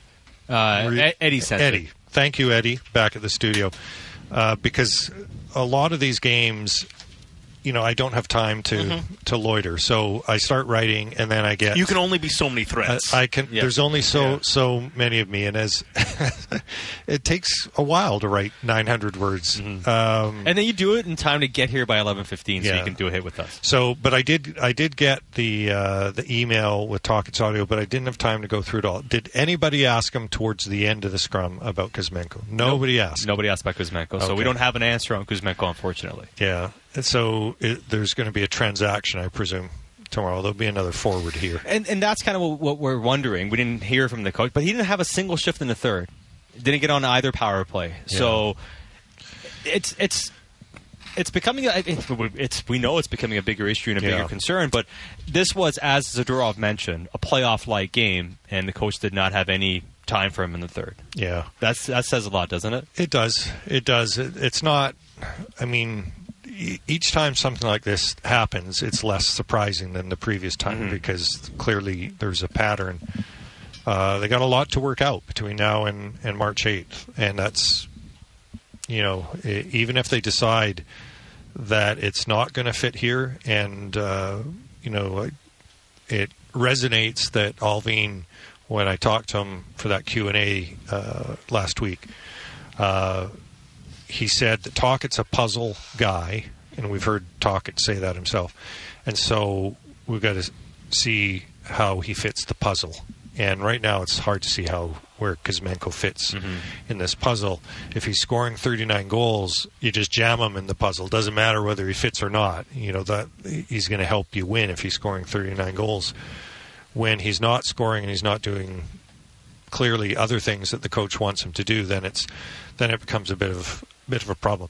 Back to your question, Vic, about Dakota Joshua. I knew you were going to bring it around. I haven't forgotten. Yeah. I would like to see him actually net front on the power play. I don't know if he can do First that. unit? Yes. Let's go. Yes. There's dozens of us. Yes. Stand in front of the goalie. He is phenomenal at gathering and protecting pucks, which is a big part of that job when you're down low, because you're retrieving the rebounds, the loose pucks, the stuff that gets thrown to the net and doesn't get through, but it's lying there. And I think he would be good at that. I think he would be fearless at standing in front of the goalie, which is a problem they have right now, because standing in front of the goalie and standing beside the goalie are two very different things. And most of these players, and they're highly skilled guys, so I don't. It's natural that they're going to be wired this way. When they see a puck coming, their instinct is to try to tip it and score it, and not just kind of stand in the way. It's hard to do both. I mean, there are some great net front guys who do both. They tip pucks, but they'll stand in front of the goalie. But we've seen it's a terrible place to be sometimes, and it used to be because defensemen could assault you with impunity, but now it's because everybody shoots the puck 90 to 100 miles an hour, and it hurts. So it's a hard thing to do. I think I'd like to at least see him there. It's part of actually, and we've talked about this before, that I think all three guys on that third line, to some extent, deserve a little more than they're getting, right? Because they have been so good. But I understand why Tocchet won't break them up at 5-on-5. I'm not so sure why Suter and not Blueger. And I know historically Suter's more of a higher ceiling offensively than Teddy Blueger, but Blueger's having an outstanding season, and look at all the points he's generating on that line, which is basically more or less been generating a goal a game for a month. So it's not like they're hot for a week, and we all know before that they were playing really well, but they just weren't able to finish. So why not try Teddy Blueger instead of Suter? And Garland, I think he'd be good with the skilled guys on the first unit. He's probably still better, as with his 5-on-5 play, to have the puck a lot and create, and let him try and run the second unit. But I'd like to see all three of those guys maybe get a little more than what they've received. And the way they've played, you can certainly make the argument for it. I did want to ask you about some positives, though. I hope I don't sound negative. Sorry, I don't mean it. I mean it like I don't mean it from you. I mean it from the Kuzmenko thing we mentioned, and because the Canucks won 2-1. I want to make the point. There were a lot of positive things that they did in this game, of course, defensively. Yes. Absolutely, the third period, Arizona got nothing until Keller had a chance, 25 seconds to go. The puck came to him on the backside, and it was open look. But other than that, and they got another shot just at the buzzer in that last 7 seconds. So for 19.5 minutes of a third period, against a team that's got some speed and offensive talent, the Canucks gave up 4 shots. So, and I do think, even though they weren't at their best, and I would stick to my guns, because my guns are as big as Nikita Zadorov's. Yes. I would say that this wasn't their best game, but they managed it really well. They had a really good first period, and after that, they weren't good at the start of the second. They were better in the second half of the second, and I thought they were excellent defensively in the third and did what they had to do to win. It was clear they didn't have it in terms of their overall A game, but they had their discipline and how to play their game, and I think that shows the evolution, the maturity of how they're able to get these results out and got back to suffocating the Coyotes in the third period. But you're right, I don't think they had their best game, and the way I said it came off a lot worse than I meant it as. Höglander and Lafferty, I thought, were two big positives. The coach went out of his way to give Höglander a lot of praise post-game, had him out the last couple minutes of the game. He's clearly earning a bit more trust. And what does that say about what he's providing and also what Lafferty and Oman as well, but really Lafferty and Höglander, the impact they can make on their line? Yeah, well, they're both playing really well, and for where they're playing in the lineup, it's tremendous contributions that they're getting. I mean, Lafferty, he started so well, and maybe because guys that you get at sort of giveaway prices, you don't necessarily think are going to come in and have an impact. And he had an impact right away. There was a couple of games early on in the year. They probably don't win without his speed and what he did. I think, though, quietly, even though he went up the lineup and then he came back to the fourth line, I think quietly he's been one of their better players all season. And Höglander, it's kind of rocky at times, right? But when he's on, and he's been on most games lately, you get the sense that he's figured out what it is he has to do to be an NHL player. And I like that they have part of the buy-in about everyone on this team and playing the way and doing the things that Tocchet wants to do, the staples, right? I wish he'd give us a list. Yeah. Tocchet. Here's the staples, just so we know. Do you think there's he has 13 it in his of office them. wall, like the staples? Oh, I bet there's a staples list somewhere. I'm sure there are. Maybe Staples should sponsor something here. Probably should. Here's the opportunity. Here is an opportunity. Part of that buy-in is that everybody seems to be embracing their roles. Like Connor Garland's a great example. Guy, he's a top 6 player playing on the third line. Some nights he's only playing 12 minutes. Even though when he plays, he's still effective, and that line is scoring, and they win their matchups. And he doesn't get the first power play unit. But he's embracing what he's doing. Like never a complaint. Never a complaint about, I should this. And even privately, I can say that. I don't mind if the guys complain to me, because maybe it's a story later on. Right. But no, he's fully on board. I'm just using him as an example. But, Lafferty being all over the lineup, from first line to fourth, but from center to wing, and both wings, and never a complaint. Dakota Joshua, another guy. Niels Höglander. I mean, basically you can go through the list. And that's a really important thing. Like a team, you want guys to want more, obviously. Like you want them to be ambitious. You want them to be driven. You want them to, at times, have that chip on their shoulder, like, well, I'll show these guys, or I'll show the coach. But you also have to have guys who understand their roles and will embrace them and do them the best they can until that next stage comes for them, until they earn whatever it is that's coming next. It doesn't really work when you've got a bunch of grumpy guys and they're not fully invested, because it's people think it's easier to play on the fourth line than the first. Well, maybe in some ways, but when you're playing less often and you're expected, there's no leeway for you. If you're the Lotto line, you could probably, not that they necessarily are looking to do this, but you get more leeway. Remember Alain Vigneault saying that nobody gets treated the same, but everybody gets treated fairly.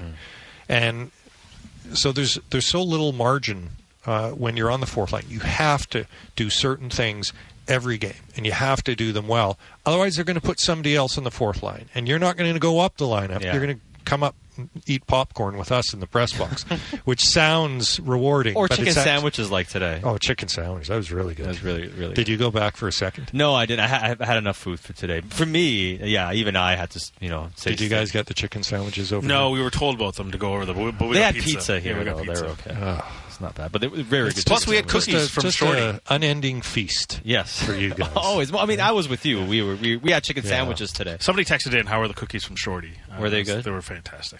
Shorty bakes cookies. Yes, and for those wondering, Bick is fine. Like he's completely coherent. Oh, yeah.